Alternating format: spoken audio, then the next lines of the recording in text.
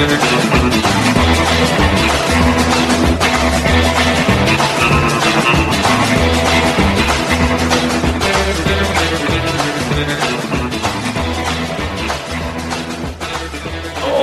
hello again everyone and welcome to it. It is the 23rd of January 2024. It's Tuesday. No, it's Tuesday. Good Lord. Anyway, welcome to the program. I'm Derek Hunter. This is the Derek Hunter Show. Appreciate you listening, sharing, downloading, telling a friend, all that good stuff. Boy, howdy. Appreciate the heck out of that. Appreciate even more the people who go to patreon.com/Derek Hunter Podcast or DerekHunter.locals.com. Sign up to support the show. Get extra content and all that good stuff. And $5 a month is all we ask. So we'll take more, but $5 a month is much, much appreciated. I'm gonna announce the winner of the assigned book at the end of the program, so stick around for that. And then I'll announce the new book for this week, the new autographed book. So you just got to stick around or fast forward to you don't have to stick around to the end. I have been getting complaints. The show's gotten too long.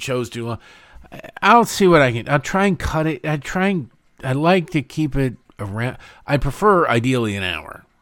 We'll see. But it hasn't fallen on deaf ears because some people are like, I love that there's more. And then other days when I do just a half an hour, like, oh, what happened to the rest? So I don't know. You can't please everybody all the time. I'll just put it to you this way. I'll do just enough show. I'll do just enough for whatever the news of the day is. I'll do just enough show. That's my promise, my pledge to you. However much show that is will fluctuate based on the day. But I appreciate it. And let us get started so we can get the hell out of here, huh?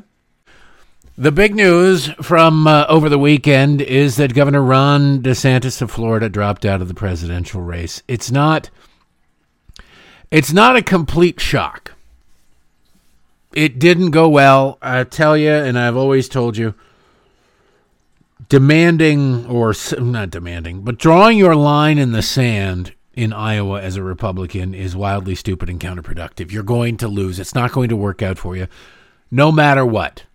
Ask past Iowa winners, Mike Huckabee, Rick Santorum, Ted Cruz, you name it. And they've all won. The winners on the Republican side in Iowa is a nice pile of people who've lost, who ended up not getting the nomination. And the few people who did, I think the only person to ever have won Iowa and the nomination was George W. Bush in 2000. I think that's it. I'm thinking back. I can't. Now, in Democrats, it's different. There's a lot more people who have won Iowa and gone on to get the nomination, but for the Republicans, that's it. It just doesn't work out for them. So you sit there and you go, why would you put all your eggs in the Iowa basket? Well, because Nikki Haley was going for New Hampshire. I don't know, maybe Ron DeSantis See, New Hampshire is the live free or die state. They've chosen to die a lot more recently than live free, but this is a Republican primary. Now, it's an open primary. And, that means Democrats, anybody can vote in it. There's no real Democratic primary. You just have to declare yourself independent, I think, technically, to get into the Republican primary. But the people who vote in New Hampshire are more liberty-minded, more libertarian, the people who show up for the Republican thing. And maybe Ron DeSantis didn't have much confidence that his message would resonate with those people. I don't get it. I think it would have resonated more than in Iowa, where you have to sort of prostitute yourself into being for ethanol subsidies. I never understood that. But that's the world that we live in. He's out. We'll find out very soon whether or not Nikki Haley survives. But the polling that I've seen that takes into account... Now, I'm always skeptical of all polling now, mostly because all polling sucks. But the polling that has been done, like the last minute, the snap polls, you should be very specific. Unless it's like, did you watch this thing? What'd you think of it? It was good or bad? Those sorts of things you can, because you weed out who watched it and who didn't watch it. The where are you going to go now, or what will it mean if you do? People haven't had time to digest the DeSantis dropping out. So he dropped out yesterday afternoon.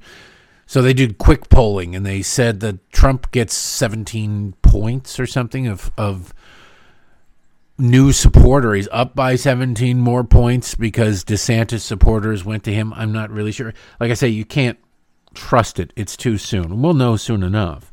But I suspect that we're looking at the last hurrah of Nikki Haley, too. And what I would warn Donald Trump supporters for about Ron DeSantis supporters is ultimately, yes, you want everybody to unite together, and more than likely most people will. But you can jackass yourself out of a degree of support. A degree of support. The degree is, the amount, the fervency of support. You need these people to be enthusiastic about Donald Trump. There's going to be an adjustment period. The people who are for Ron DeSantis are very much for Ron DeSantis. The people who are for Nikki Haley, if and when she drops out, are going to need a couple of days or a week to just, get used to the idea that what they had worked for, what they had hoped for, isn't going to happen. It's pretty simple. It's pretty basic. It's common sense. But in this world of immediacy, in this world where everything is, people get mad. There's a great Louis C.K. bit about somebody getting mad at their phone because they sent a text message and they're waiting for a text message to come through. And it's like the immediacy of it. And it's like, dude, it has to go out to space and it has to come back down. It's going to take like 10 seconds. Relax, calm down. We don't have that patience anymore. And we also have this weird part of society that being a complete jackass is rewarded with social capital in this country now. It really is. It's like, oh, yay. It's just get attention. I touched on this last week. You just get attention. And it doesn't matter what kind of attention. It doesn't matter the type or the degree or any kind of attention is good. And so you get people who are like, well, good, I can be a complete jackass. I can go in your face. And you end up being counterproductive because you can turn somebody off. Now, people might come back around or reluctantly vote for your guy, but that's not what you need in this situation, in a race that's this close, in a race that's going to come down to, 8 counties or something across a few states. You need everybody, and as enthusiastic as you can get them. You don't have room to play a prevent defense. You don't have the luxury of taking it easy. You have to go full bore all the time, period, end of story. And if you don't, you run risk of losing. Look at what the Democrats did last time. Now, it's a little bit different with the COVID rules.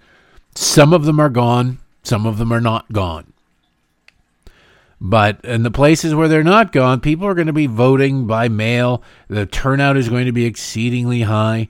I think it's important if Donald Trump is going to be the nominee and Donald Trump is going to win, which I support, it would be important and very, very important if Donald Trump could win with a majority of the popular vote.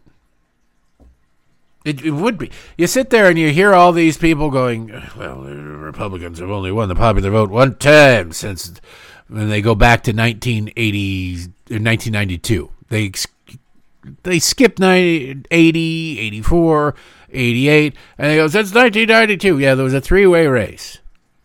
And if you look at it, well, Republicans have only won the popular vote one time. One time they only won a majority of the popular vote. Majority.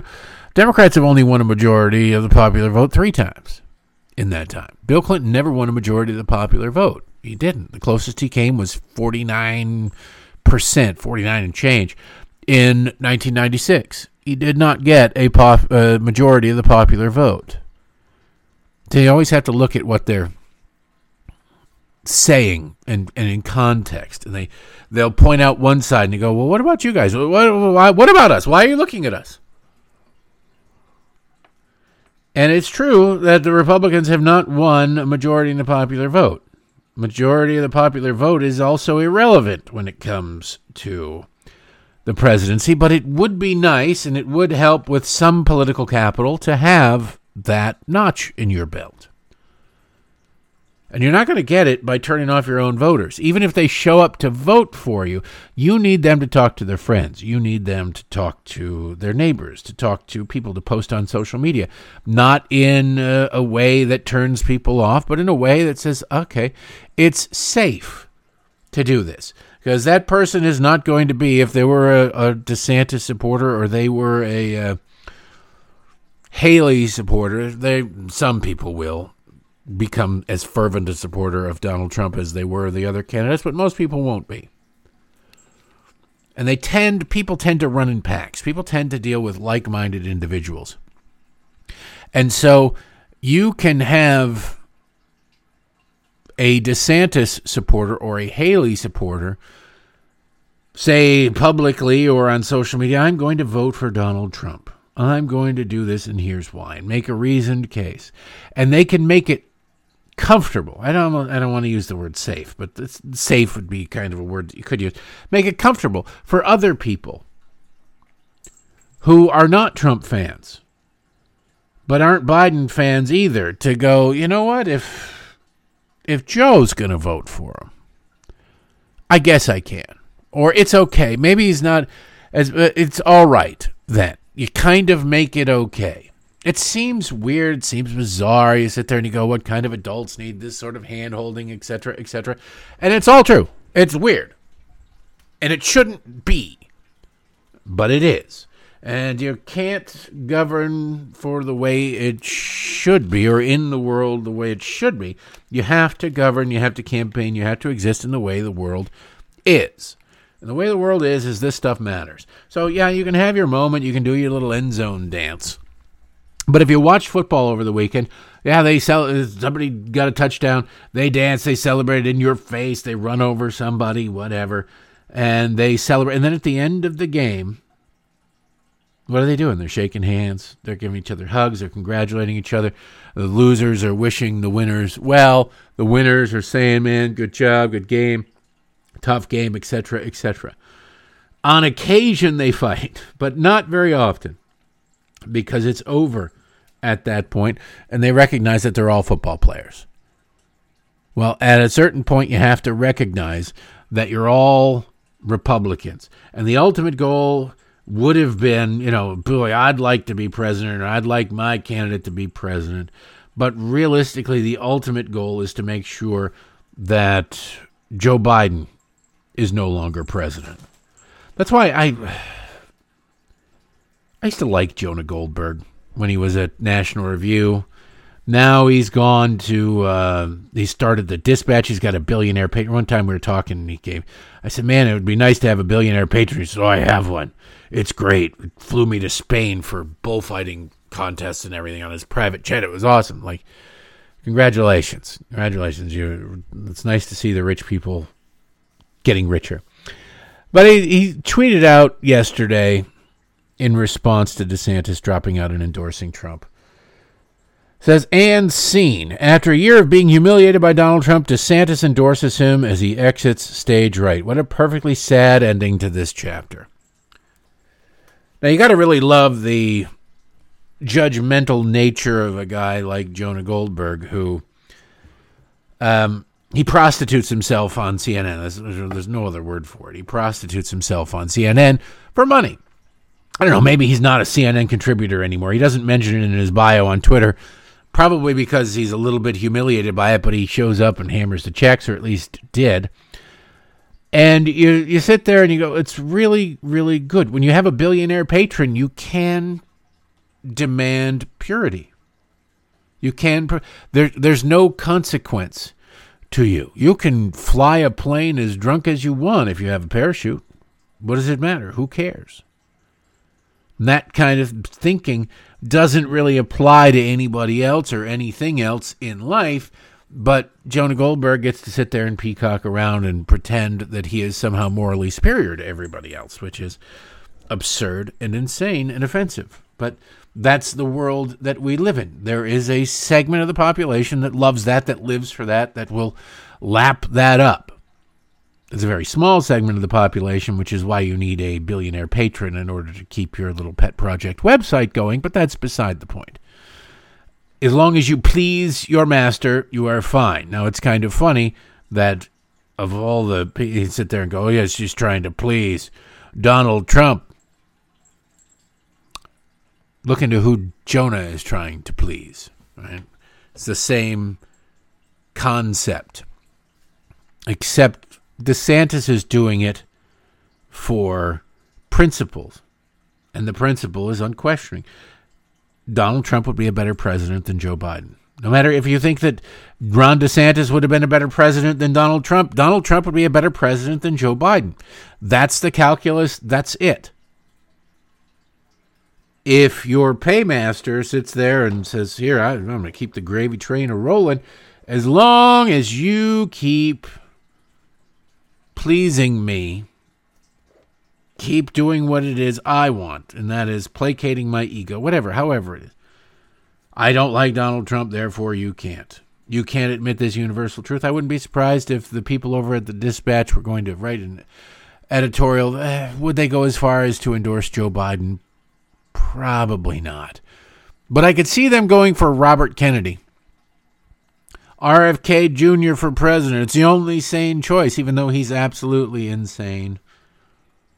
Because they hate Trump that much. It's their motivating force. It's nice to see that Ron DeSantis could put it aside. Because the cause is important. It'd be nice if other people could put it aside. I'm just throwing that out there. I do want to play Ron DeSantis' exit video just because I think that it's a telling story of, well, class. Honestly, I cut it into 2 bits because it's 4 minutes long. I cut it into 2 bits because there's a moment where he builds up in the intro and then the announcement that he's dropping out. And then comes the endorsement. So we'll look at them separately. So let us start with that. First one's going to be cut 2. Go ahead. Greetings from Florida. The warmth of being home is a reminder why I've chosen public service. From joining the United States Navy and serving in Iraq to representing the people in the U.S. Congress and now serving as governor of Florida.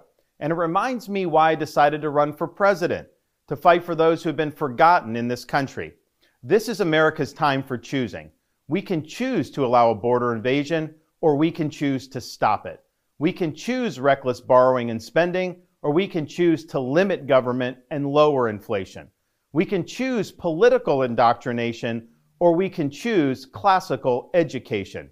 These choices are symptoms of the underlying struggle to ensure that constitutional government can endure and that Western civilization can survive. And we launched this campaign to bring accountability to government, regain sovereignty at our border, and restore sanity to our society. We cannot succeed as a country if we allow our nation to be invaded, our currency to be debased, our cities to crumble, and our kids to be indoctrinated. The DC elites who facilitated this mess do not care about you, and they do not work for you. They work for themselves. They seek to accumulate power at your expense to pursue an agenda that is harmful to the American people. Citizens do not serve politicians. It is the duty of politicians to serve you. Talk is cheap. Actions speak louder than words. Reversing the decline of this nation requires leadership that delivers big results for the people we are elected to serve. I have a record of leading with conviction, championing an agenda marked by bold colors, delivering on my promises, and defeating the people who are responsible for our nation's decline. That is the type of leadership we need for all of America. Now, over the past many months, Casey and I have traveled across the country to deliver a message of hope that decline is a choice and that we can, in fact, succeed again as a nation. Nobody worked harder, and we left it all out on the field. Now, following our second place finish in Iowa, we've prayed and deliberated on the way forward. If there was anything I could do to produce a favorable outcome, more campaign stops, more interviews, I would do it. But I can't ask our supporters to volunteer their time and donate their resources if we don't have a clear path to victory. Accordingly, I am today suspending my campaign. That was the first one. That was him bowing out. I thought he did so gracefully there. There's nothing wrong with that. A bunch of people who don't understand what you have to do in politics are trying to make hay out of it and make him seem like an idiot, like a fool, whatever. But honestly, they're the idiots. But he goes on to endorse Donald Trump, and he explains it, and I think he does another great job here. I'm proud to have delivered on 100% of my promises, and I will not stop now. It's clear to me that a majority of Republican primary voters want to give Donald Trump another chance. They watch his presidency get stymied by relentless resistance, and they see Democrats using lawfare this day to attack him. Well, I've had disagreements with Donald Trump, such as on the coronavirus pandemic and his elevation of Anthony Fauci. Trump is superior to the current incumbent, Joe Biden. That is clear. I signed a pledge to support the Republican nominee, and I will honor that pledge. He has my endorsement because we can't go back to the old Republican guard of yesteryear, a repackaged form of warmed-over corporatism that Nikki Haley represents. The days of putting Americans last, of kowtowing to large corporations, of caving to woke ideology are over. I thank all of our passionate supporters who have stood by us through it all. That we had people volunteer to come to Iowa in the middle of a blizzard to knock on doors and make phone calls touched us dearly. No candidate had more thrown at him, but no candidate had so many committed volunteers and staff. Finally, I want to thank my wife, Casey, and our kids, Madison, Mason, and Mamie. Casey's gone far above and beyond in her support for our campaign and for our cause. She's not only a great wife and mother, she's a great American who cares deeply about the future of the country that our kids will inherit. Our kids have seen and done a lot on the trail, from playing on the famed Field of Dreams baseball site in Iowa to making their first snowman in New Hampshire. They are one of the reasons we fight so hard for what we believe in. Winston Churchill once remarked that success is not final, failure is not fatal, it is the courage to continue that counts. While this campaign has ended, the mission continues. Down here in Florida, we will continue to show the country how to lead. Thank you, and God bless. That's the way you leave a race. That's the way you leave a contest. You throw it out there and say, well, you know what we did? We had a good time. We did this, that, and the other thing, but we got to unite now. Now's the time. And it's going to take his supporters, especially the people who, die hard. There are a lot of people who worked for the campaign. There are a lot more people who didn't work for the campaign on the payroll, but worked for the campaign.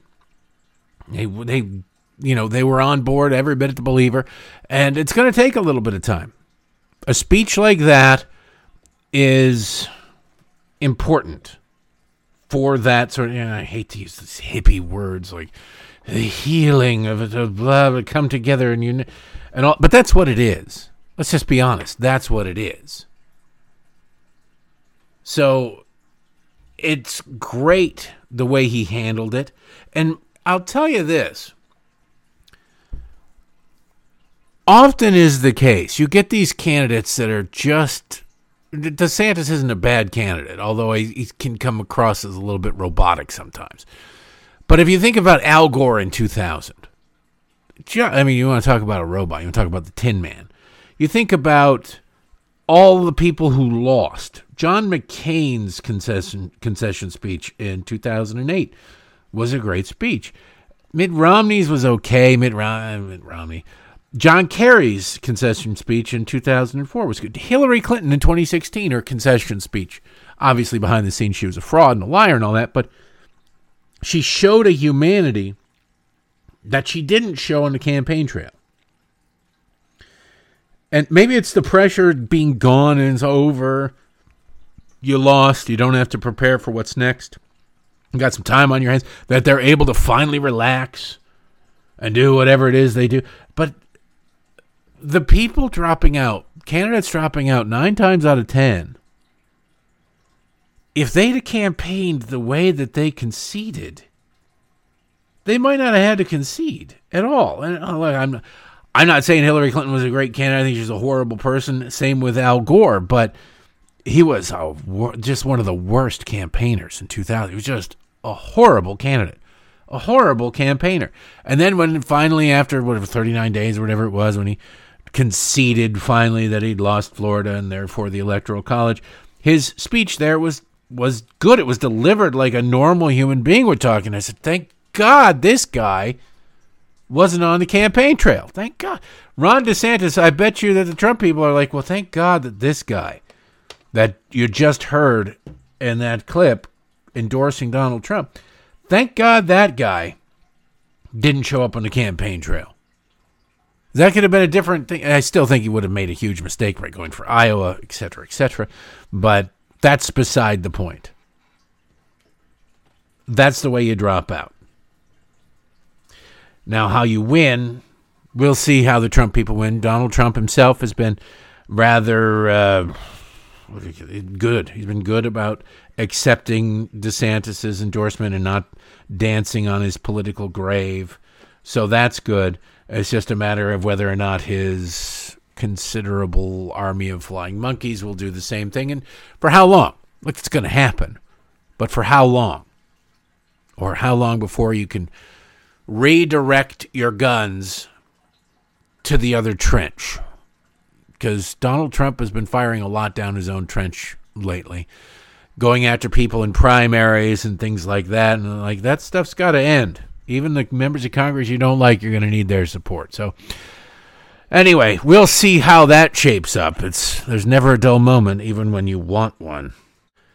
It is an important lesson to remember that in politics, it's not that you win, it's how you win sometimes. Well, I mean, it's obviously if you lose, then you can't win well if you lose. You have to win. But how you win matters, because you're going, especially in a primary.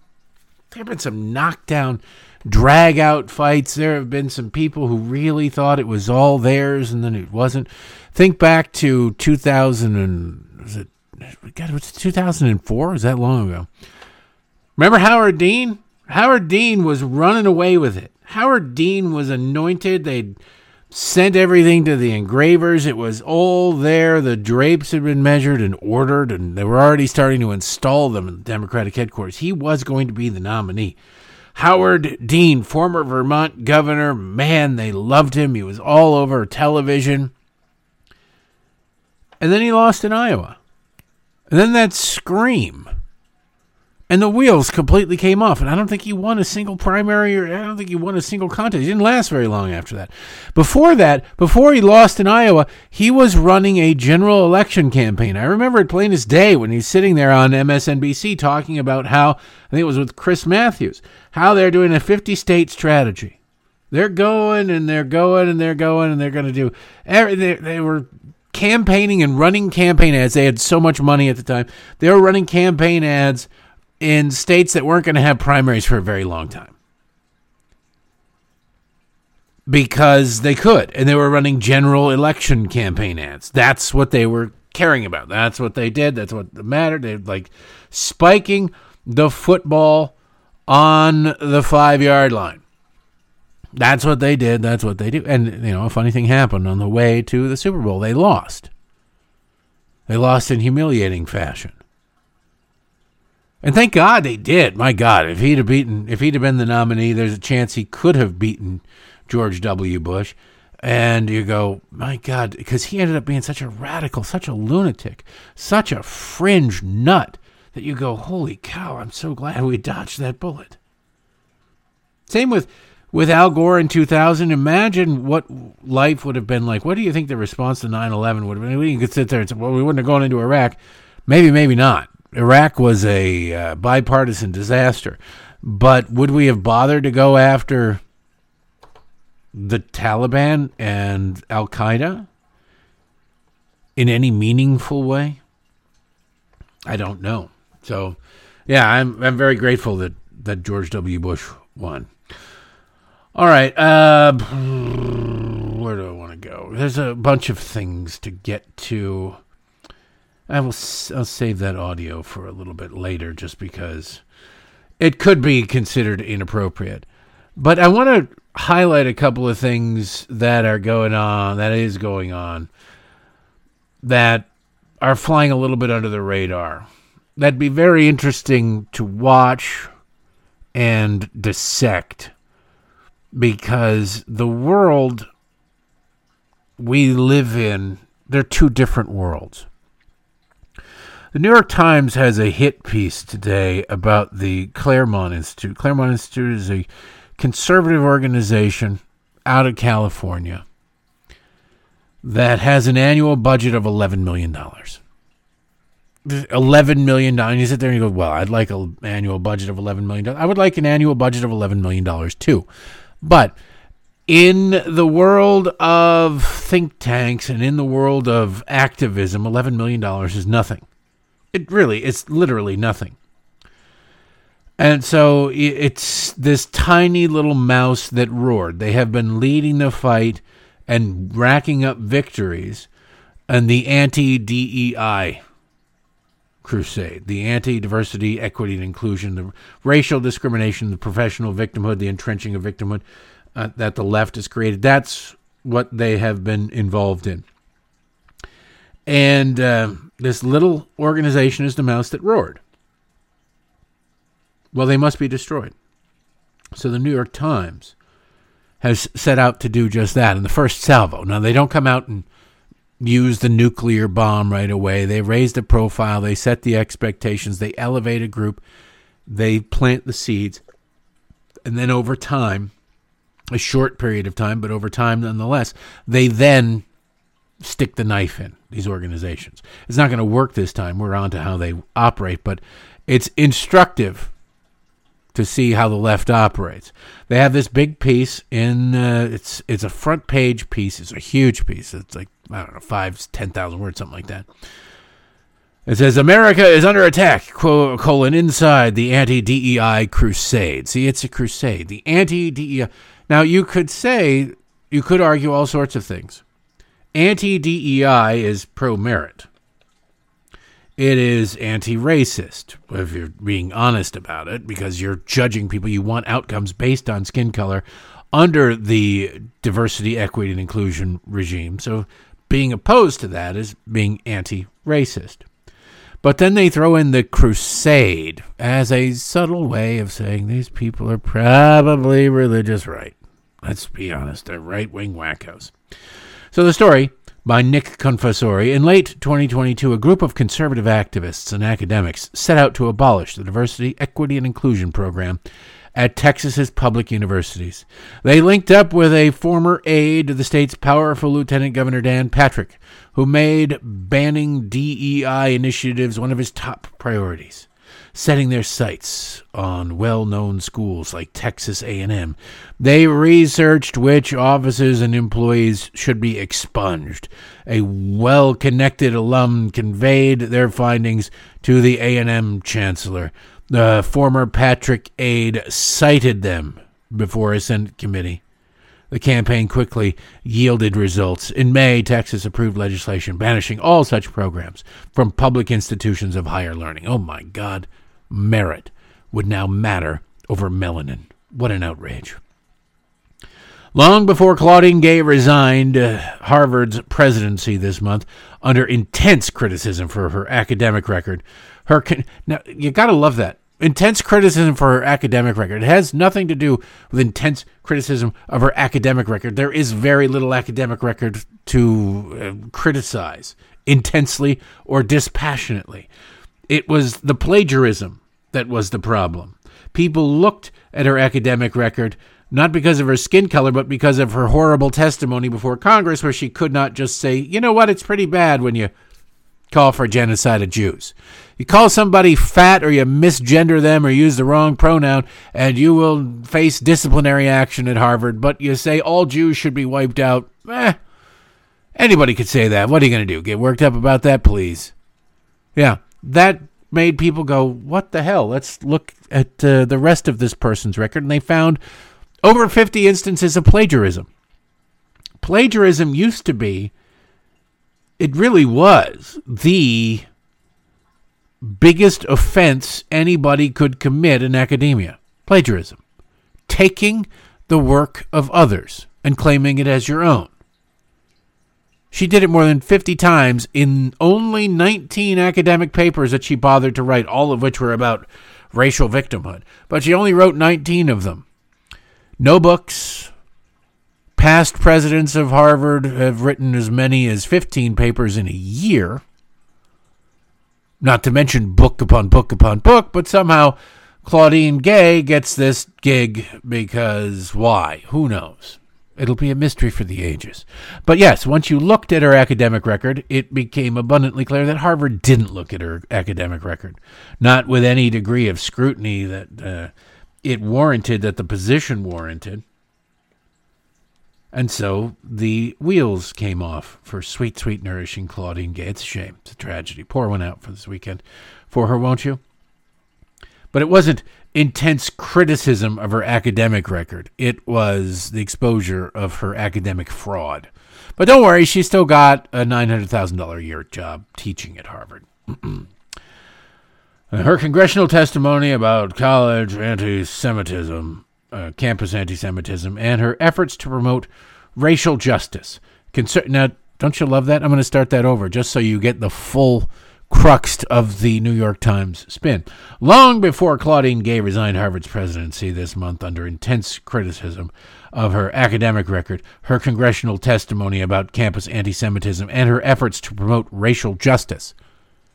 She was not run out of her job for her efforts to... She got her job because of her promotion of racial justice. She just wasn't up to the job. Conservative academics and politicians had begun making the case that the decades-long drive to increase racial diversity in American universities had corrupted higher education. Now, don't you love this? Again, if you control the unit of measure, you control everything. And what you're seeing here is the control of the unit of measure. They're setting the unit of measure right here in the second paragraph, or third paragraph. That's what it is. It has nothing to do with trying to create racial diversity. The real way, if you want to create racial diversity in any university, is you go down to the high school level where Democrats dominate and have been failing to educate people, particularly black and brown kids, in areas that are controlled generationally by Democrats. That's the real problem. You let people into schools that they are ill prepared for simply because the Democrats in their high school didn't teach them critical thinking or how to read or write or anything like that, but damn, they can name 57 genders. And how well do you think they're going to do in that academic setting? Shouldn't you... It's the same thing with the left when they hear this. This is one of the favorite things over on MSNBC and at the Huffington Post and whatnot. It's like the school to prison pipeline. The school to prison pipeline. We must shut down the school to prison pipeline. Well, their solution, if there is such, like, my God, there's a pipeline. You just shovel kids right from school into prison. That's horrible. We should. Why? First of all, wait. Before we shut it down, how do you want to shut it down? Because how you want to shut it down kind of matters. The way the left wants to shut it down is to shut down the prison part. And you go, wait, that's not right. If there's this pipeline, we should stop the supply, right? Why is it that so many kids are ending up in prison? And it's not this pipeline. It's the fact that there's a big straw, right? They shovel kids into it. And the way they shovel kids into it is the horrible union-controlled, Democrat-run public school systems in American urban centers across the country, from Baltimore to Philadelphia, New York, Detroit, Chicago, St. Louis, you name it, all controlled by Democrats, almost, I would say, within the entire lifetime of everybody listening to this lifetime. And you go, well, if they're ending up,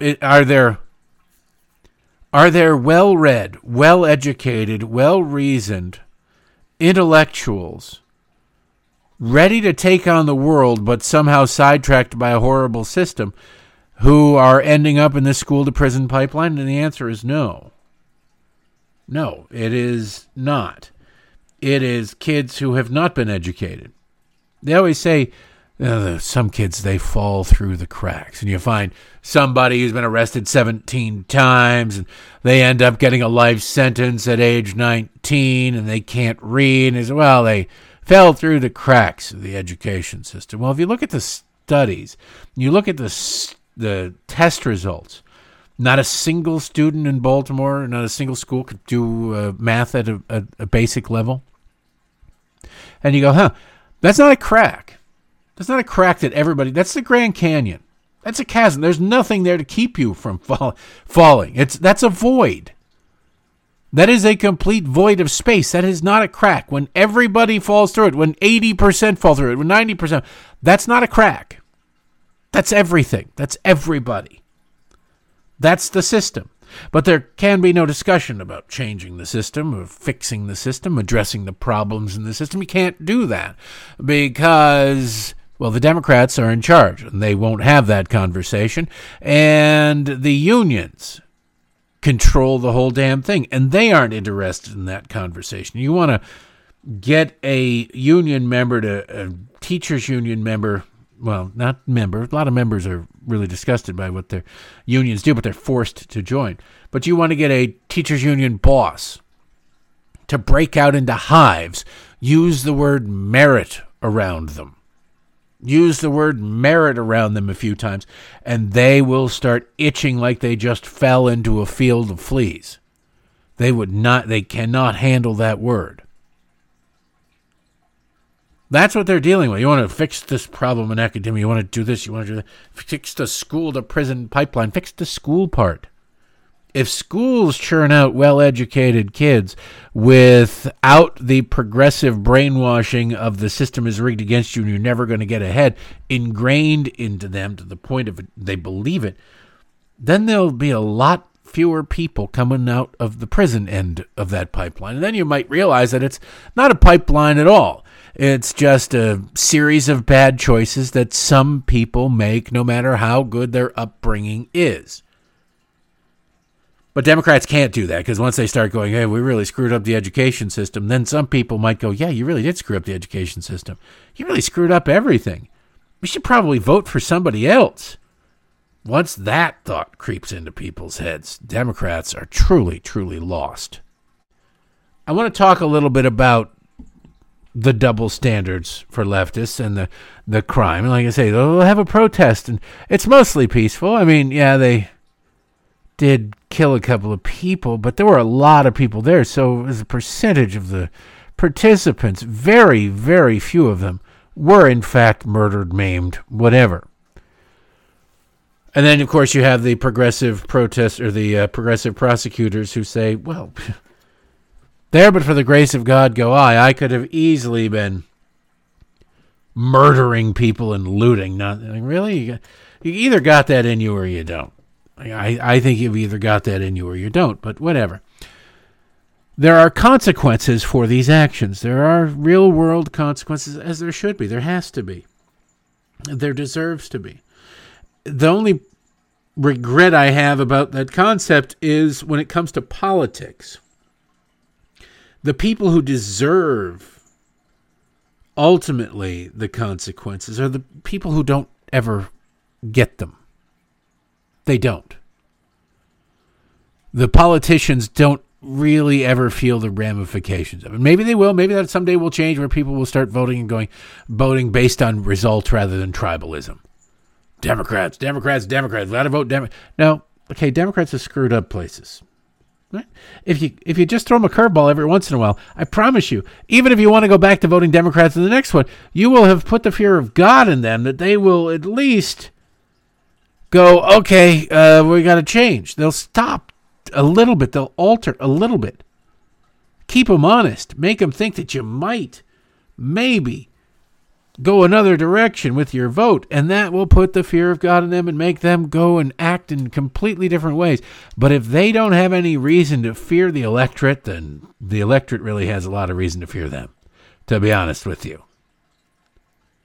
You have this situation. I touched on it last week. There's a new story about it. The Walgreens closing up in Boston, in a black neighborhood, and people are going to suffer. Well, the store is being looted on a regular basis, and there's no consequences for the looters. None. So the politicians are outraged, not at the crime that they've fostered, but that a company would act in a rational way. It is a rational. If you have a store that's open that is being looted, that is causing problems that, you know, your customers and your employees could face harm, and you're not able to operate at a profit, you're not going to keep that store open because, well, we want to give back to the community. No. If you really want to give back, we'll cut a check. and then we'll get the hell out of here. So this from the Boston Globe.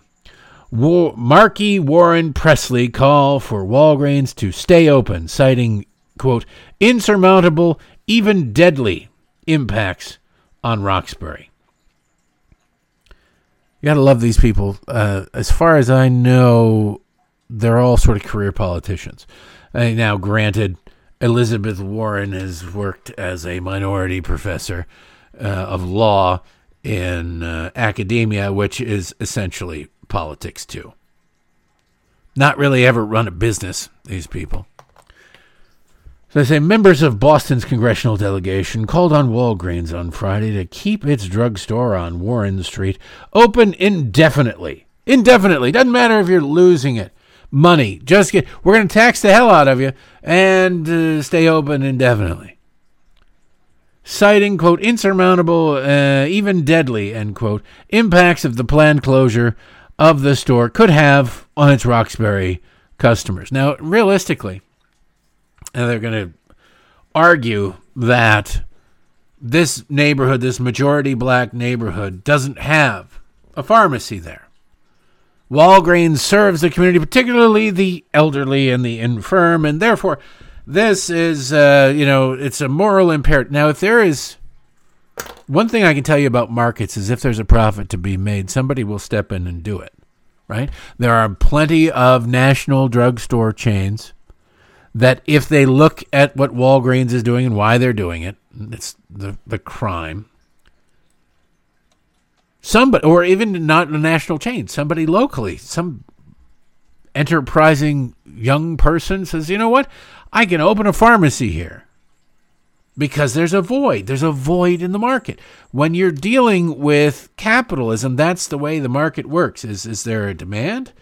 There is a demand. Now, is there a supply? Does the supply meet the demand? If the supply does not meet the demand, there is an opportunity there for somebody to come in and meet the remaining demand or the existing demand or whatever and make a profit. But there's more to it than is there a supply and a demand. It's can that demand be met in a profitable way? If there is a neighborhood that says, we're going to put a 500% tariff on or tax on all prescription drugs because we think they're priced too high. And they're going to cost 500% more, 5 times the cost. Well, probably not a lot of room for profit in that particular city, considering that the people who live there would likely, or the vast majority of them would likely, hop in a car or a bus or walk or whatever to a neighboring city and their drugstore. And I promise you, around the outskirts of that ridiculous high tax area would prop up a whole bunch of drugstores to meet that demand for people. That's how it works. But if there is no profit to be made, that district would have no drugstores in it. There's not much difference between the government imposing a massive punitive tax and the government imposing a set of circumstances that makes it inhospitable to business, making it impossible to continue to do business. The story continues. Senators Edward Markey and Elizabeth Warren and Representative Ayanna Pressley, who's a member of the squad, they're all left-wing progressives, made their demands in a letter to the drugstore giant's CEO, Tim Wentworth. Don't you love it? They have demands. You have no control over this whatsoever. Quote, Walgreens claims it is seeking to expand its efforts to provide health care, the letter said. The choice to close several Walgreens locations in neighborhoods that serve black, brown, and low-income communities in Massachusetts and across the United States belies that goal and its stated commitment to serve the health of people across America, end quote. Again, it's not Walgreens is going, you know what, we're just making too much money. This place is just raking in the dough, and then we found out that it's helping black people. Ew, we're going to shut that down. That's not the way it works. But Democrats would have you believe that because they'd rather you believe that. The alternative is to recognize that progressive policies have failed miserably and have created inhospitable business environments that ultimately harm the residents in these areas, the people they profess to care more about than anybody. So the letter comes just after a week after the Globe first reported on the upcoming closure, which would be the fourth Walgreens to shut its doors in a Boston neighborhood mostly made up of people of color in just over a year. No mention of any of the reasons why they'd be closing this. Again, it is not because they're just making too damn much money and they feel guilty about it. Outside the Warren Street store on Friday, Markey joined local residents and public officials in a news conference to decry the planned shuttering, saying residents have come to rely on their local pharmacies for prescription medications and also their everyday household items, including groceries and cleaning supplies. See, you've got to stay open because everybody's become used to it. It's insane. It is nuts. Now, let me see. I want to look up what Ed Markey's net worth is because I'm just curious. Ed Markey's net worth is $900,000. $900,000. Okay, Elizabeth Warren is somewhere in the neighborhood of $20 million. I don't know what Ayanna Pressley is worth, but it doesn't really matter because between the two of them, they have more than enough money that they could easily open up a pharmacy of their own. They could form it as a nonprofit there to expressly serve the community, provide, goods and services that they need that they aren't getting elsewhere, and only charge wholesale or just enough to meet their payroll, and that's it. They could do all of these wonderful things, but they won't. They don't. They recognize that would be fiscal suicide. They're not about to do that. They're not stupid. They didn't get rich by being stupid. That's just the way it is. That's the way it works out. Quote, the shelves that held these goods are now being cleared out. Yeah, they're being cleared out in riots pretty regularly, too, but that's beside the point.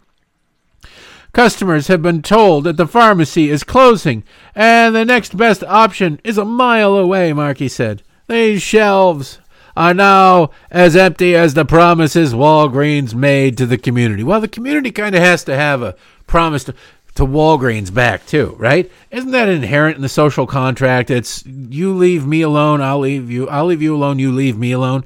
It's not I'll leave you alone. You can go ahead and mess with me on nonstop. You can go ahead and rip me off, whatever you want, attack. No, it's a two-way street. It is a tit for tat.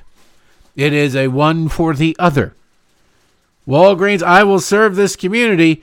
The community kind of says, okay, well, we won't burn you to the ground. We won't loot you. We won't whatever. We'll behave. We'll be good customers. Now, granted, it's a very small percentage of the population who go into any of these stores with a 44-gallon garbage bag and fill it up with cosmetics and other expensive products that they then resell online. But it's the community that elects the prosecutors and the politicians who look at those criminals and go, well, we really need to understand why they're doing such things. And we can't judge, and certainly I think probation for a 25th offense is really something that people should be looking. It's only fair. How many punches is somebody expected to take? Now you say somebody, well, how many punches is a company expected to take? How many should they be expected to take? What is the obligation of an individual or a company in communities that are overrun by crime because the criminals are not prosecuted? I would say there's none. In the letter, the members of the congressional delegation said the closure adds to a, quote, larger legacy of historic racial and economic discrimination that has created significant pharmacy and food deserts and lack of access to transportation in these neighborhoods. Boy, you know anybody who's been in charge of these areas politically for a long period of time that you could maybe bring these things up with? Because that sounds like, oh yeah, it's Democrats. Never mind. Blame the corporations who are reacting to the failed Democratic progressive policies, not the failed Democratic progressive policies. Don't look at the reason for the closure. Just get mad at the closure. None of this is by accident.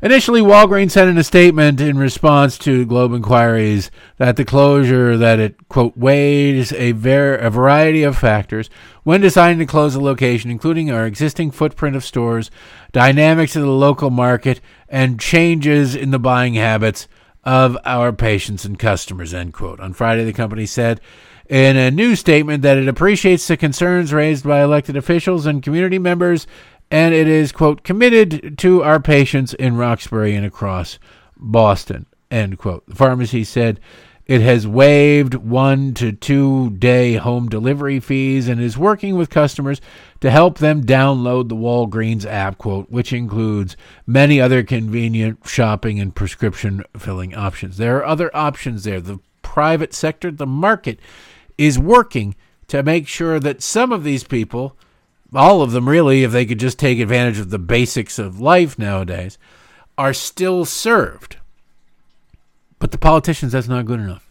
Politicians are angry. Why?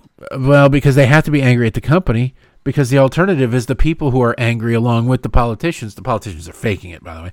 The people who are angry along with the politicians will then recognize who is really, truly to blame for all of this. And then they might not slavishly, blindly, loyally vote for Democrats in the future, and that's really what it's all about. They're terrified, they're horrified at this. So Walgreens is the monster because they refuse to continue to operate at a loss because Democrats refuse to enforce the laws. Sounds super great, doesn't it? So while we've got the sad tale of woe of what's going on with Walgreens up in Boston, we have on the other side of the country a similar story. Oakland, California. You go from Boston to Oakland. This story from ABC 7 News out in Oakland, California. Or I guess it's more the San Francisco, the Bay Area, where it's currently 56 degrees. A little bit jealous, not going to lie about that. The headline, In-N-Out in Oakland to close over increase in crime, company says. I love how they say company said. They could easily verify this, but they don't want to highlight, news. The story, In-N-Out Burger is closing its Oakland location in a few weeks due to crime, according to Chief Operating Officer Denny Warnick. The company confirmed to ABC 7's Dion Lim the closure of the restaurant located at blah, blah, blah, which has been open for nearly 2 decades. The address doesn't matter. If you're going to go there, pick me up a burger. But otherwise, I don't think you necessarily need the address. In a statement, Warnick detailed the type of crime that customers would frequently witness and be subject to. Quote, despite taking repeated steps to create safer conditions, our customers and associates are regularly victimized by car break-ins, property damage, theft, and armed robberies, end quote, Warnick wrote. Now, isn't that interesting? Of course, Oakland is a very liberal city. They have a very liberal mayor. They have a very liberal everything. There's always been crime in Oakland, but it's gotten out of control. When you sit there and you go, Oakland is the Detroit of the West Coast, and you sit there and you go, well, they're making butts of jokes about it, and it's gotten so bad that a business that's been there for almost 20 years has had enough.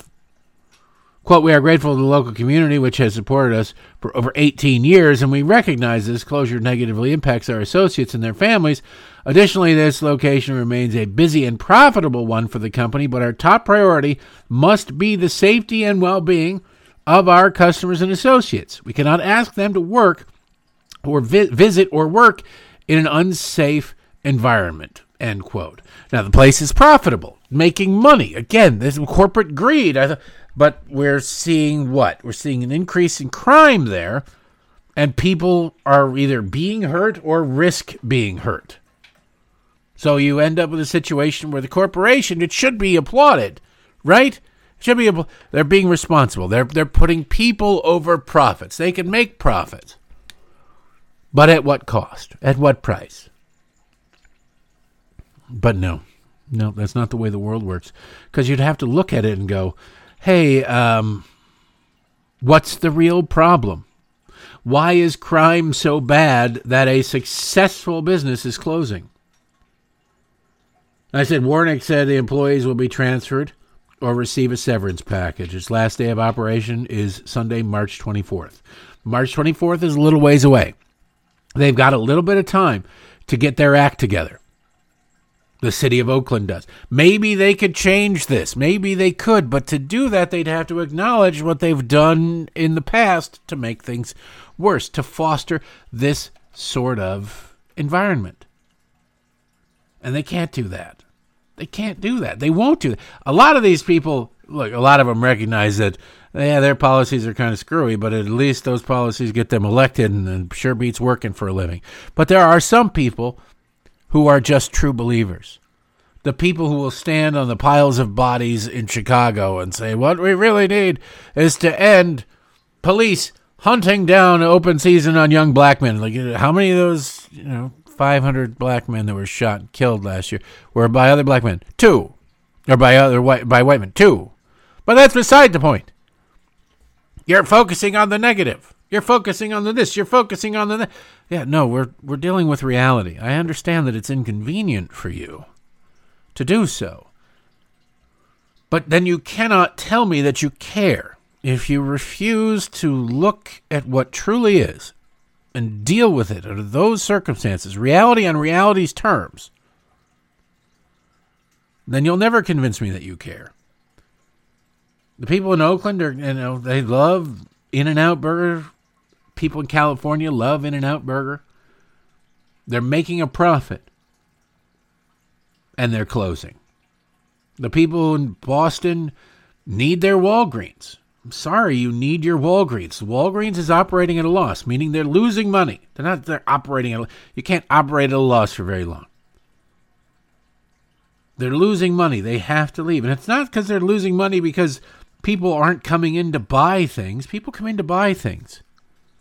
But when every once in a while, and it can be one customer in 1,000, comes in with a duffel bag and wipes out a good chunk of your store, and you're operating on, pretty thin margins to begin with, and you make up your money, you make your money on volume, not on individual transactions, those margins are easy to screw up. If you want to sit there, the only way maybe Walgreens could stay open. The only way Walgreens could maybe stay open in that location is if they did a 100% price increase on everything. Right? You do that, all right, you're going to have to make up for the shrinkage. You're going to have to make up for what we're ripped off. So your toothpaste is now going to cost you $15. But that's ridiculous. You're price gouging. It's an outrage. Okay, then we have to close. No, that's ridiculous. You're abandoning people. Well, it can't be both.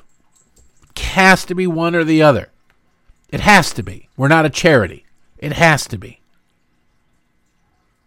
Either that or you impose severe punishment on criminals. That's not even an option.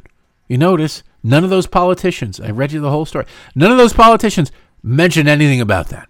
Not a damn one of them said, well, you know what we really need to do is crack down on this. It's unacceptable that people can be repeat offenders, and massive retail theft. You're talking about organized crime. If you really wanted to go after these people, you could do so in a RICO case, the same way they went after the mafia. That's what these people are doing. They are not, the people in the stores loading up the duffel bags, by the way, are not the people loading them up to Amazon or selling them on eBay. They work for those people. There's an organization. You really think somebody dumb enough to go, all right, I'll take a duffel bag into there and I'll clean out all the eyeliner or whatever the hell is expensive makeup. They load it in there. You really think that they're good, smart enough to sell anything online, to then package it, label it, and make sure that it's shipped out on time? Do you really believe that? No. These are the Fredos of the underworld. They're getting their beak wet. They're making money. They're not making the most money. They're not making a ton of money. And oh, by the way, if Walgreens turned into what, New York is now, with their Dwayne Reeds and everything, where everything is behind plexiglass, these very same politicians would be holding press conferences about how it is absurd and offensive and wrong that they are putting these things behind plexiglass. They're making it impossible. They're hindering people. They're blah, blah, blah. It's racist. It's sexist. It's transphobic. It's whatever they got. They'll always find something to complain about, because the alternative is for people to look around and go, what's really going on here? Let's think about this for a second. No. Keep people in an emotional state.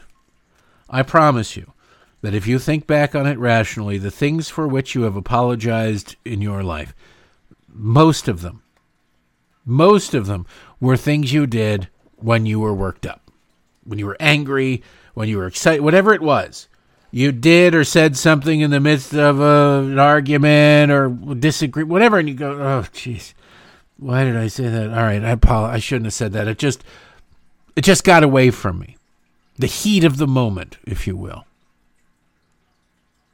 Democrats, you can get people to do just about anything if you get them in an emotional state. If you make them scared, there is nobody who is truly frightened who acts in a rational way. So what do you end up with? You end up with Democratic politicians telling you that the system is rigged against you. The whole system is going to come down on you. It's stopping you from doing it. They're hunting for you. The police are out hunting for you. They're going to shoot you and kill you and get away with it. They don't care. That's why these police got up in the morning, is so they can go out and shoot someone who looks just like you. And you look and you go, good God, that's horrible. I need to be on the lookout for that. Meanwhile, 18 people over the course of the weekend who look like you got shot by people who look like you. And exactly 0 got shot by the police. But you're looking around, head on a swivel, looking for the police because they're the ones who are on the lookout for you.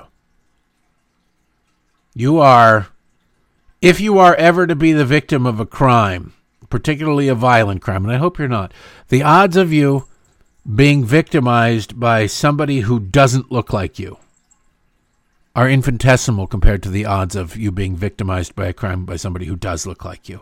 If you are, God forbid, to be murdered, the odds are you're going to be murdered by somebody with the same melanin level as you. Just is. If you were betting in Vegas, that's where you'd put all your chips on. And it doesn't matter what you look like. Black, white, Asian, Indian, Mexican, doesn't matter. That's the way the world works. It's just straight up statistics. Now, the odds of you being shot and killed by a police officer, if you're unarmed and complying and not fighting with that police officer, go down to the level of being struck by lightning 15 times simultaneously while you were making out with a light socket. It is almost next to nothing. Which one do they focus on? They focus on one, not the other. They'll tell you, we care about lives. Well, it's a motto. We put it on the streets. We've painted it. We named plazas after it. We care deeply. Black Lives Matter. Well, what about all the black on black murder? Shut up.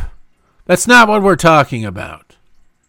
Okay, well then what are you talking? We're talking about the 9 instances on an average year of an unarmed innocent person or seemingly innocent person. Maybe less than 9 if you discount the people who are trying to run over police but didn't have a gun.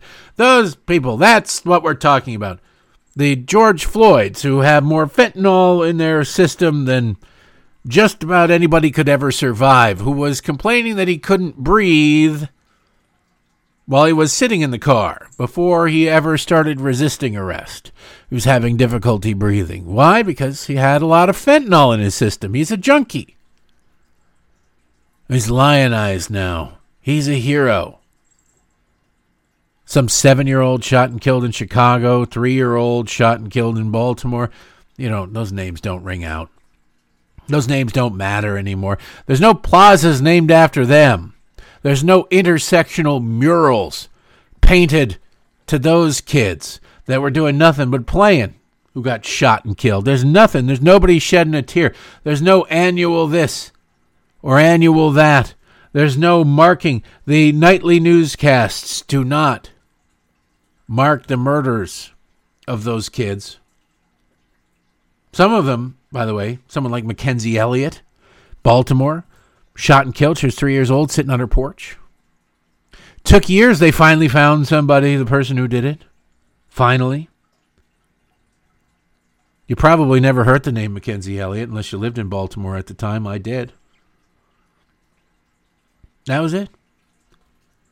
There's no Mackenzie Elliott Plaza. There's no Mackenzie Elliott intersection. Should be. You really want to draw attention to the scourge of violence and the death of innocent people. How about you highlight that rather than a arrest-resisting junkie?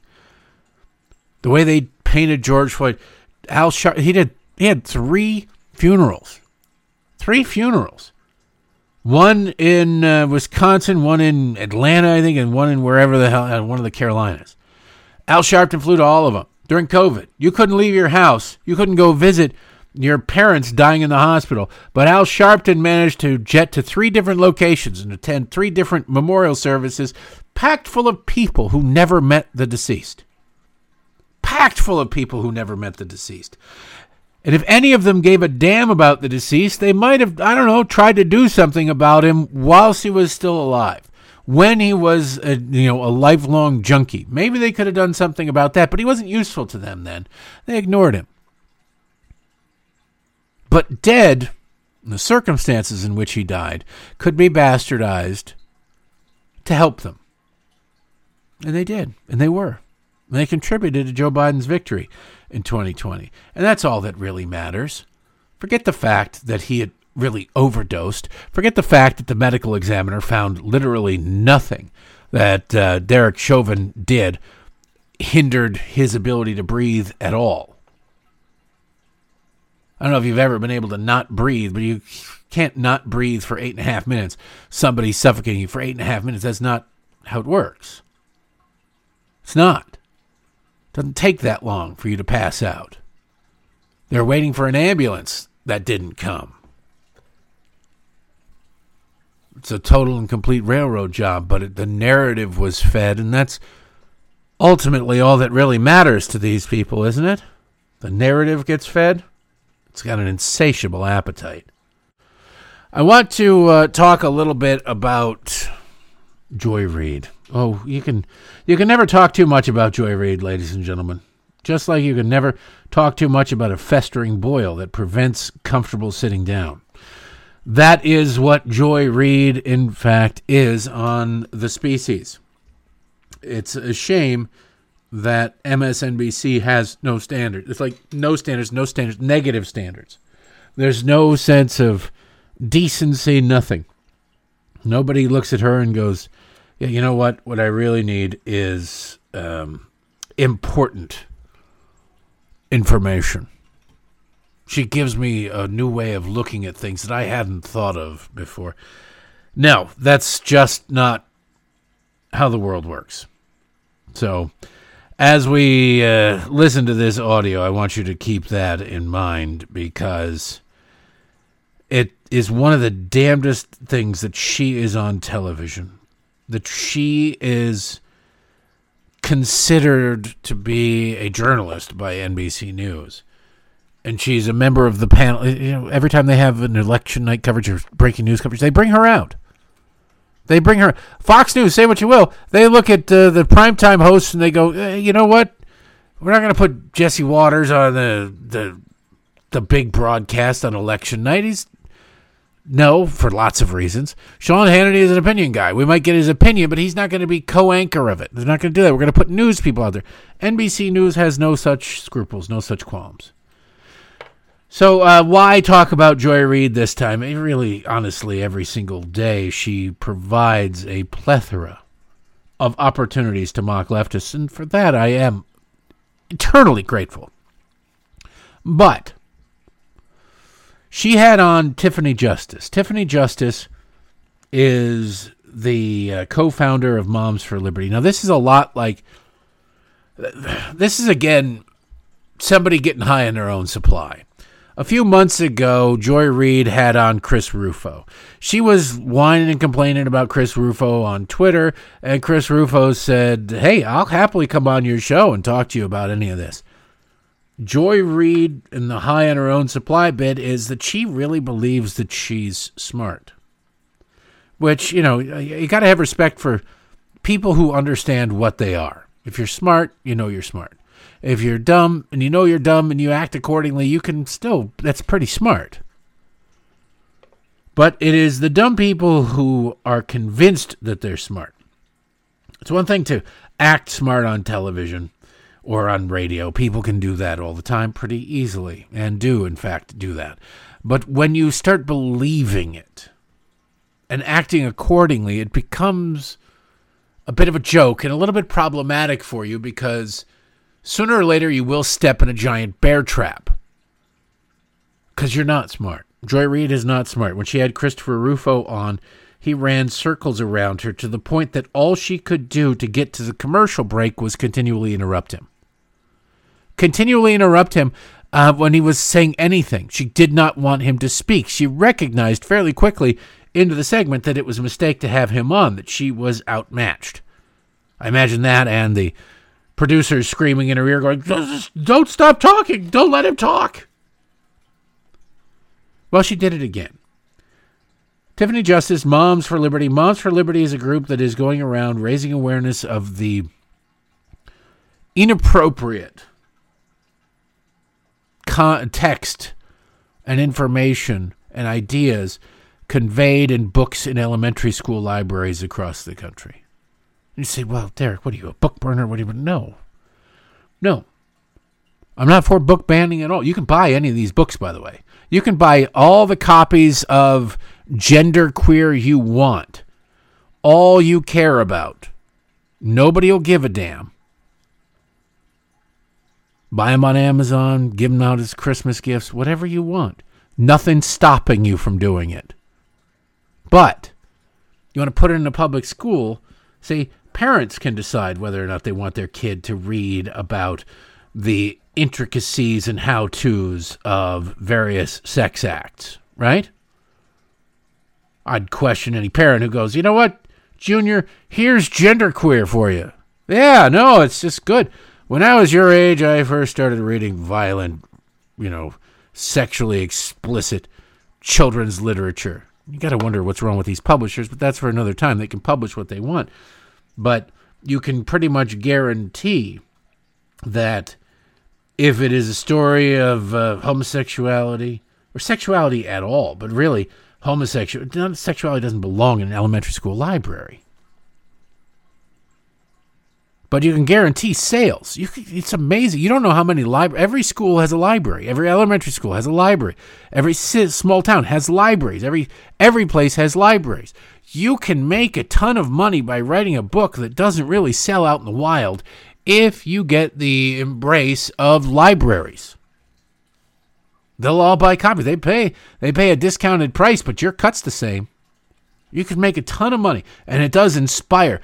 And it's weird to think, there are leftist progressive parents out there who go, ooh, somebody's offended by this book. We must buy this book for our kids.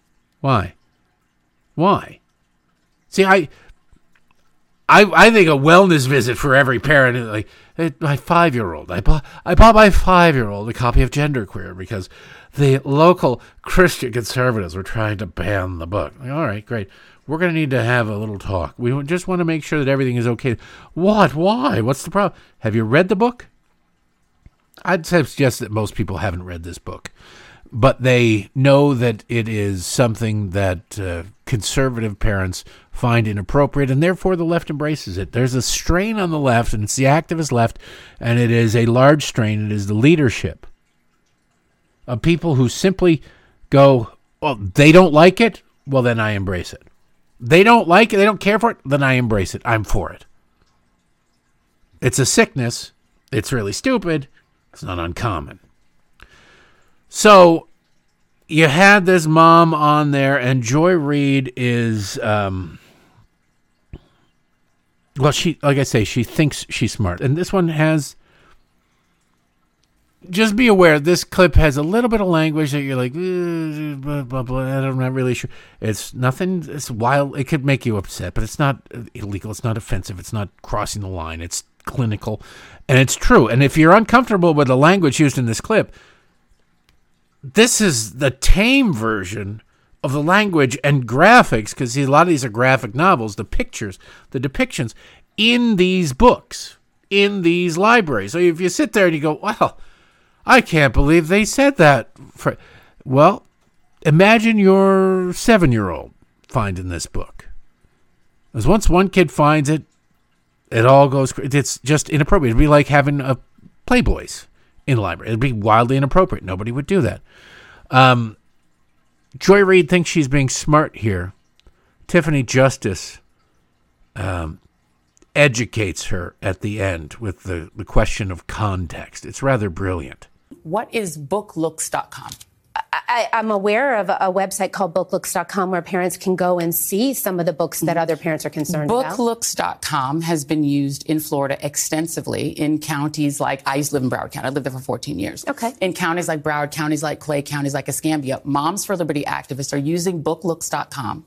And it's essentially a Cliff Notes for books. Yeah. So you go through without even having to read the book. I'm going to just hold it up so our audience can see what it looks like. This is the one for All Boys Aren't Blue, which is one of the books Moms for Liberty has pushed Everyone to have should removed. go and see the content in this book. That's such a good idea. And so what Joy. happens is you can do keyword searches and find certain keywords. Like rape? You can find sure. Or anal rape or dildo. You can find all sorts those of types keywords. of words. But like wait, hold on. Wait. Let me finish my question. Okay, Then great, you can answer. sure. I'm going to give you time to answer, but I got to ask you first. No, yeah, I got the question. And so what you find is the keywords that you find, the N-word, anything, words like you just used, then you'll get out of context passages from the book.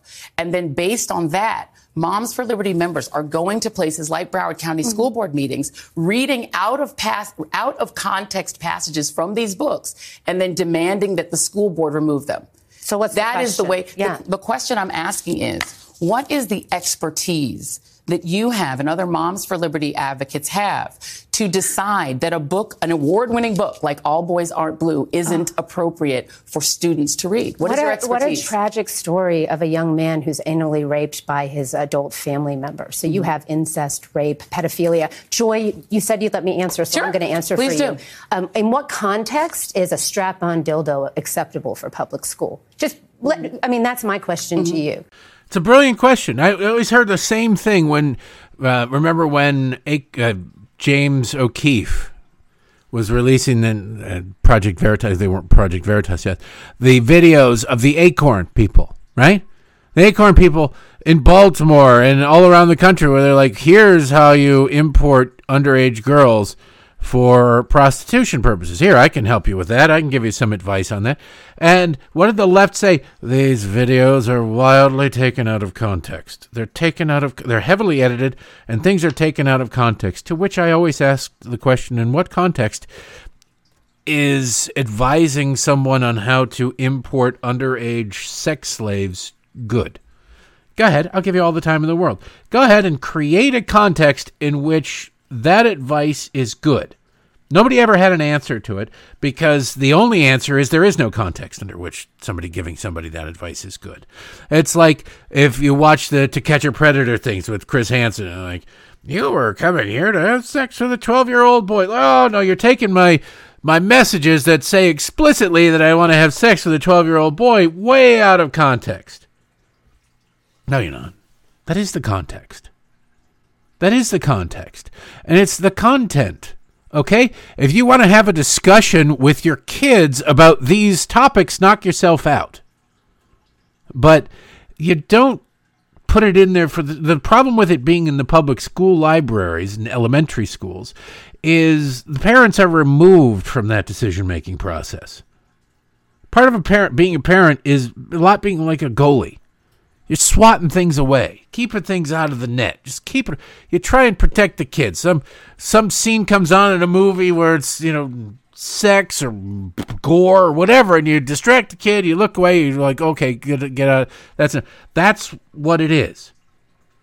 It used to be an accepted part of parenting. Now it's the state going, we don't have it. The Democrats saying, you can't do it. Who are you to judge that your 3-year-old is not ready to see hardcore pornography, to see graphic depictions of sex acts? Now, the left always does, because the left is brilliant at messaging. They're making Goebbels proud. They've taken Goebbels' legacy to the next level, where they always go, well, you're uncomfortable with the gay sex here. No, I'm sure there are some people who I don't want my kids exposed to any kind of sex. It has nothing to do. I don't know anybody who's like, if it was just, a man and a woman getting it on, this cartoon drawing would be fine. I've never heard that in my life. But the left goes, you're only outraged by genderqueer because they're showing this, depicting this graphic thing. And yeah, okay, well, aren't you outraged by that? Does it matter if it was a man or a woman doing it? Does it really matter?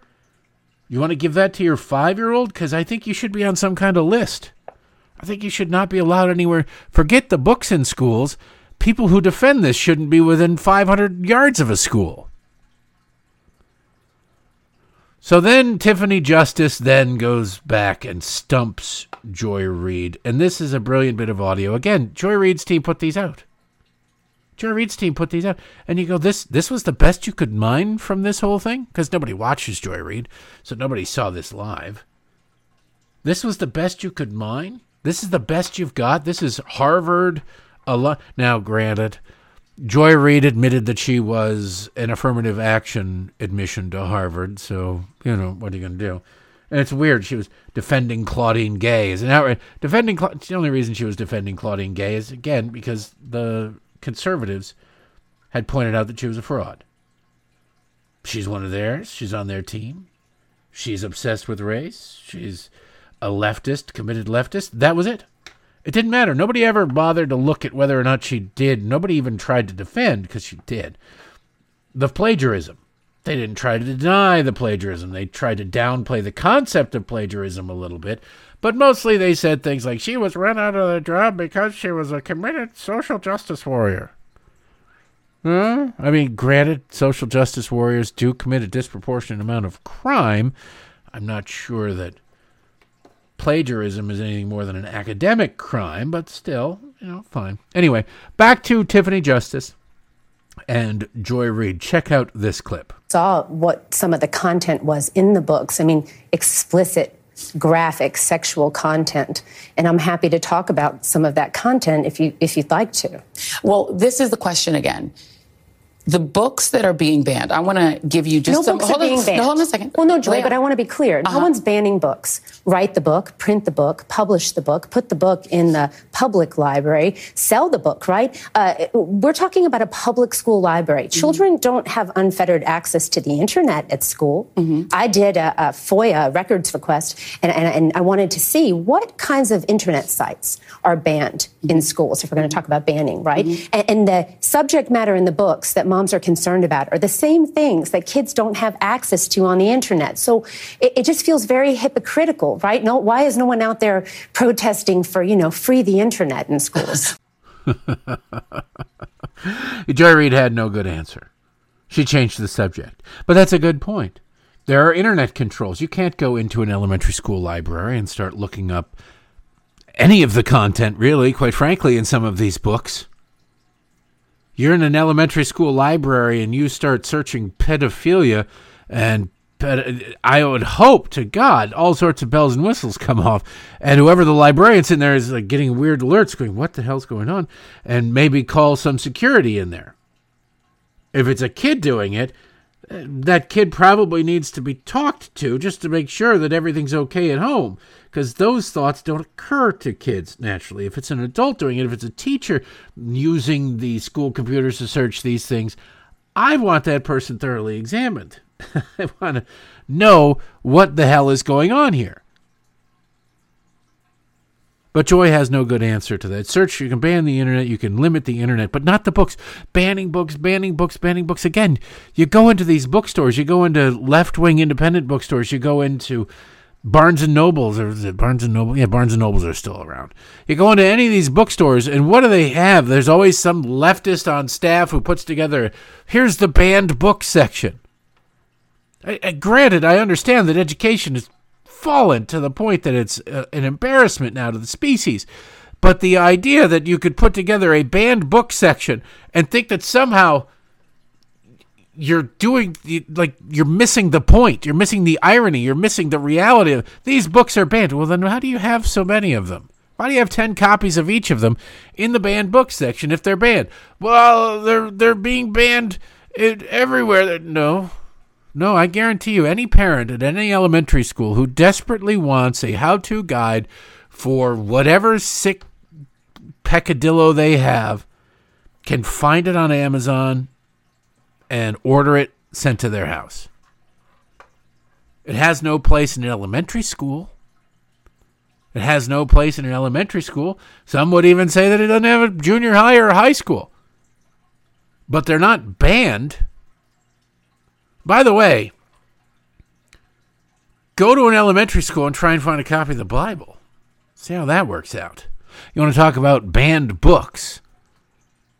Have kids carry copies of the Bible. Have kids read copies of the Bible. See how the school they might not immediately go, you can't do that in here, but you'd see a whole, especially if at lunch they read it out loud to a group of kids. You'd see administrators and teachers get wildly uncomfortable super fast. I want to play you a clip now from Dana White. Dana White is the founder, president, whatever. He's the big ball. He's a billionaire. He's the guy who brought us UFC. UFC ain't my cup of meat. I like boxing. UFC would be fine if they'd break up the wrestling part, the grappling and the submission.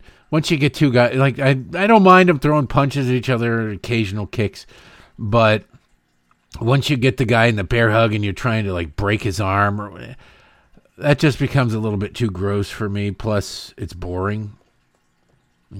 Just get up, all right? You got 10 seconds to try and get him to submit. If they don't do it, then you get up and you fight again. But I don't watch it. I know lots of people do. It's wildly popular. It's way more popular than boxing, so what the hell do I know? But he's a no-nonsense kind of guy. He's wrong on Bud Light, but then he got a truckload of money from Bud Light, so I think he probably knows he's wrong on Bud Light, but he's still too busy counting the money he got from them to care about it. But he was asked by this leftist reporter last week. Some leftist reporter was asking one of the fighters, one of the champions, about comments and social media things. Like, you posted stuff that's homophobic, transphobic. You said things like men are men and women are women and stuff like that. All the things that are, horribly wrong scientifically. That's basically the gist of his question. And the guy's like, are you gay? Do you care? Like, the reporter was outraged that somebody wouldn't immediately kowtow to the liberal line. You're going, it's pretty clear that this guy has no questions about the fight or about fighting, about MMA. He doesn't care about that. He's there for the liberal agenda.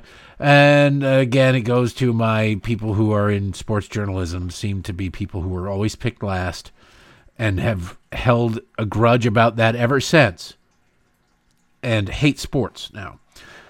Well, this guy, the same guy, came back to ask Dana White to sort of try and tattletale.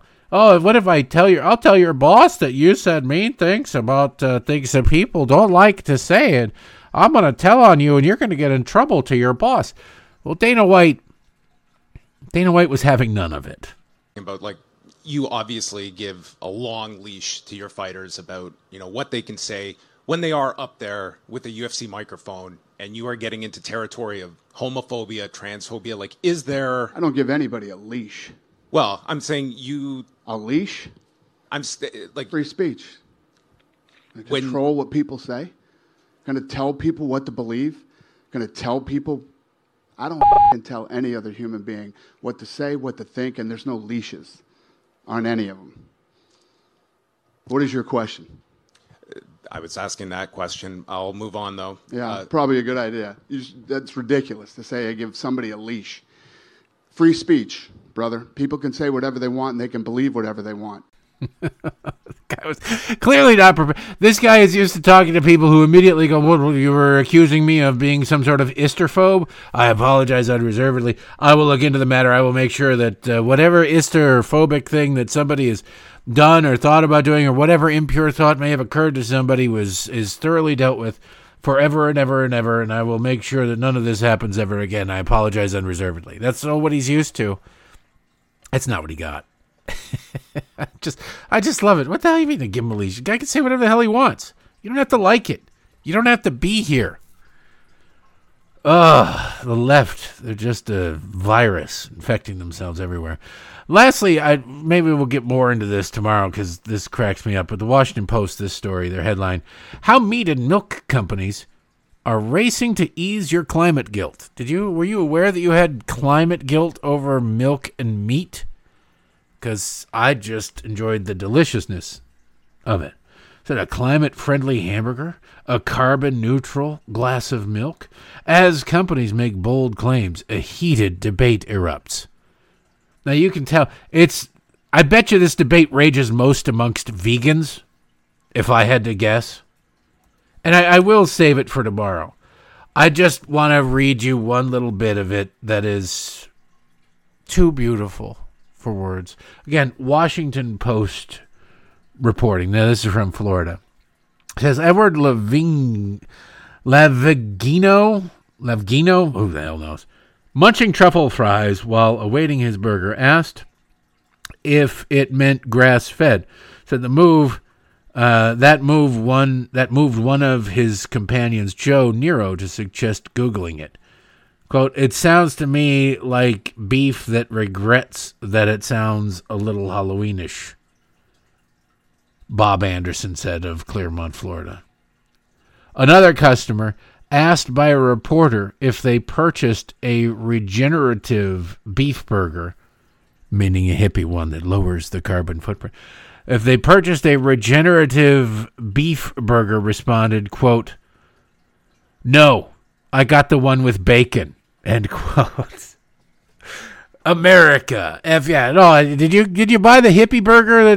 No, I bought one with bacon. I got extra disappointment on it from you. It finishes, the climate-friendly branded burgers may or may not take off with diners, but in Gainesville, the experiment was cut short. Days after the Post stopped by, Hop Dottie shuttered the location. They drove a restaurant out of business. You gotta love it. You gotta, when something comes back, a big dose of their own medicine to bite a liberal in the butt, you really, really have to enjoy it. All right, that is enough. We talk about liberals biting butts, or butts being bitten. Turns into a kid's book in Democratic sewing circles. So let us not travel down that path, shall we? And let's call it a day. Well, not completely a day. I'll tell you that I'm not prepared. So I'm not going to announce the next book for next week, starting tomorrow. I'll do that tomorrow. I just didn't have time to get down to the basement. So, what are you going to do? But I do have a winner to announce. It is a lady. We are hits with the ladies, and this one goes out to Julie Hunt-Junot. Congratulations, Julie Hunt-Junot. You have a message from me. I know you're not French, but I'll say this anyway. As if I were French, you win Rush on the radio. You check your messages from me, and you send me your address, and I will send you the book. And this is how things work. Congratulations to you, Julie Hunt-Junot. Sorry to everybody else. Like I say, I'll get another copy. Hopefully I'll get a few more copies of this. It's a wildly popular book, bestseller, and people love it. And James owes me, quite frankly. That's not true at all. I owe him. But still, I can guilt him or harass him or at least make him laugh to the point that he'll send me some signed copies. So thank you for that. We'll be back tomorrow to do it all over again. I really do feel bad. I wish I could give everybody a copy. But I don't even have a copy. That was my copy. So it's not like it was personalized to me or anything, but that was my copy. And now it belongs to someone else, because that's what we do here on this show. And by we, I mean me. Because the cats don't do crap. Just lazy little hairball barfing fuzz wads. Anyway. Love them anyway. Have a great, what the hell day is it? Tuesday? It's Tuesday. Why isn't it Friday already? We'll be back to do it again tomorrow. Maybe we'll have some results. Maybe we'll have a nominee for all intents and purposes. We'll get to all that and more coming up, depending on when I can record. New Hampshire kind of waits a little while, so who knows. Anyway, we'll talk about it tomorrow. See you then. Thanks.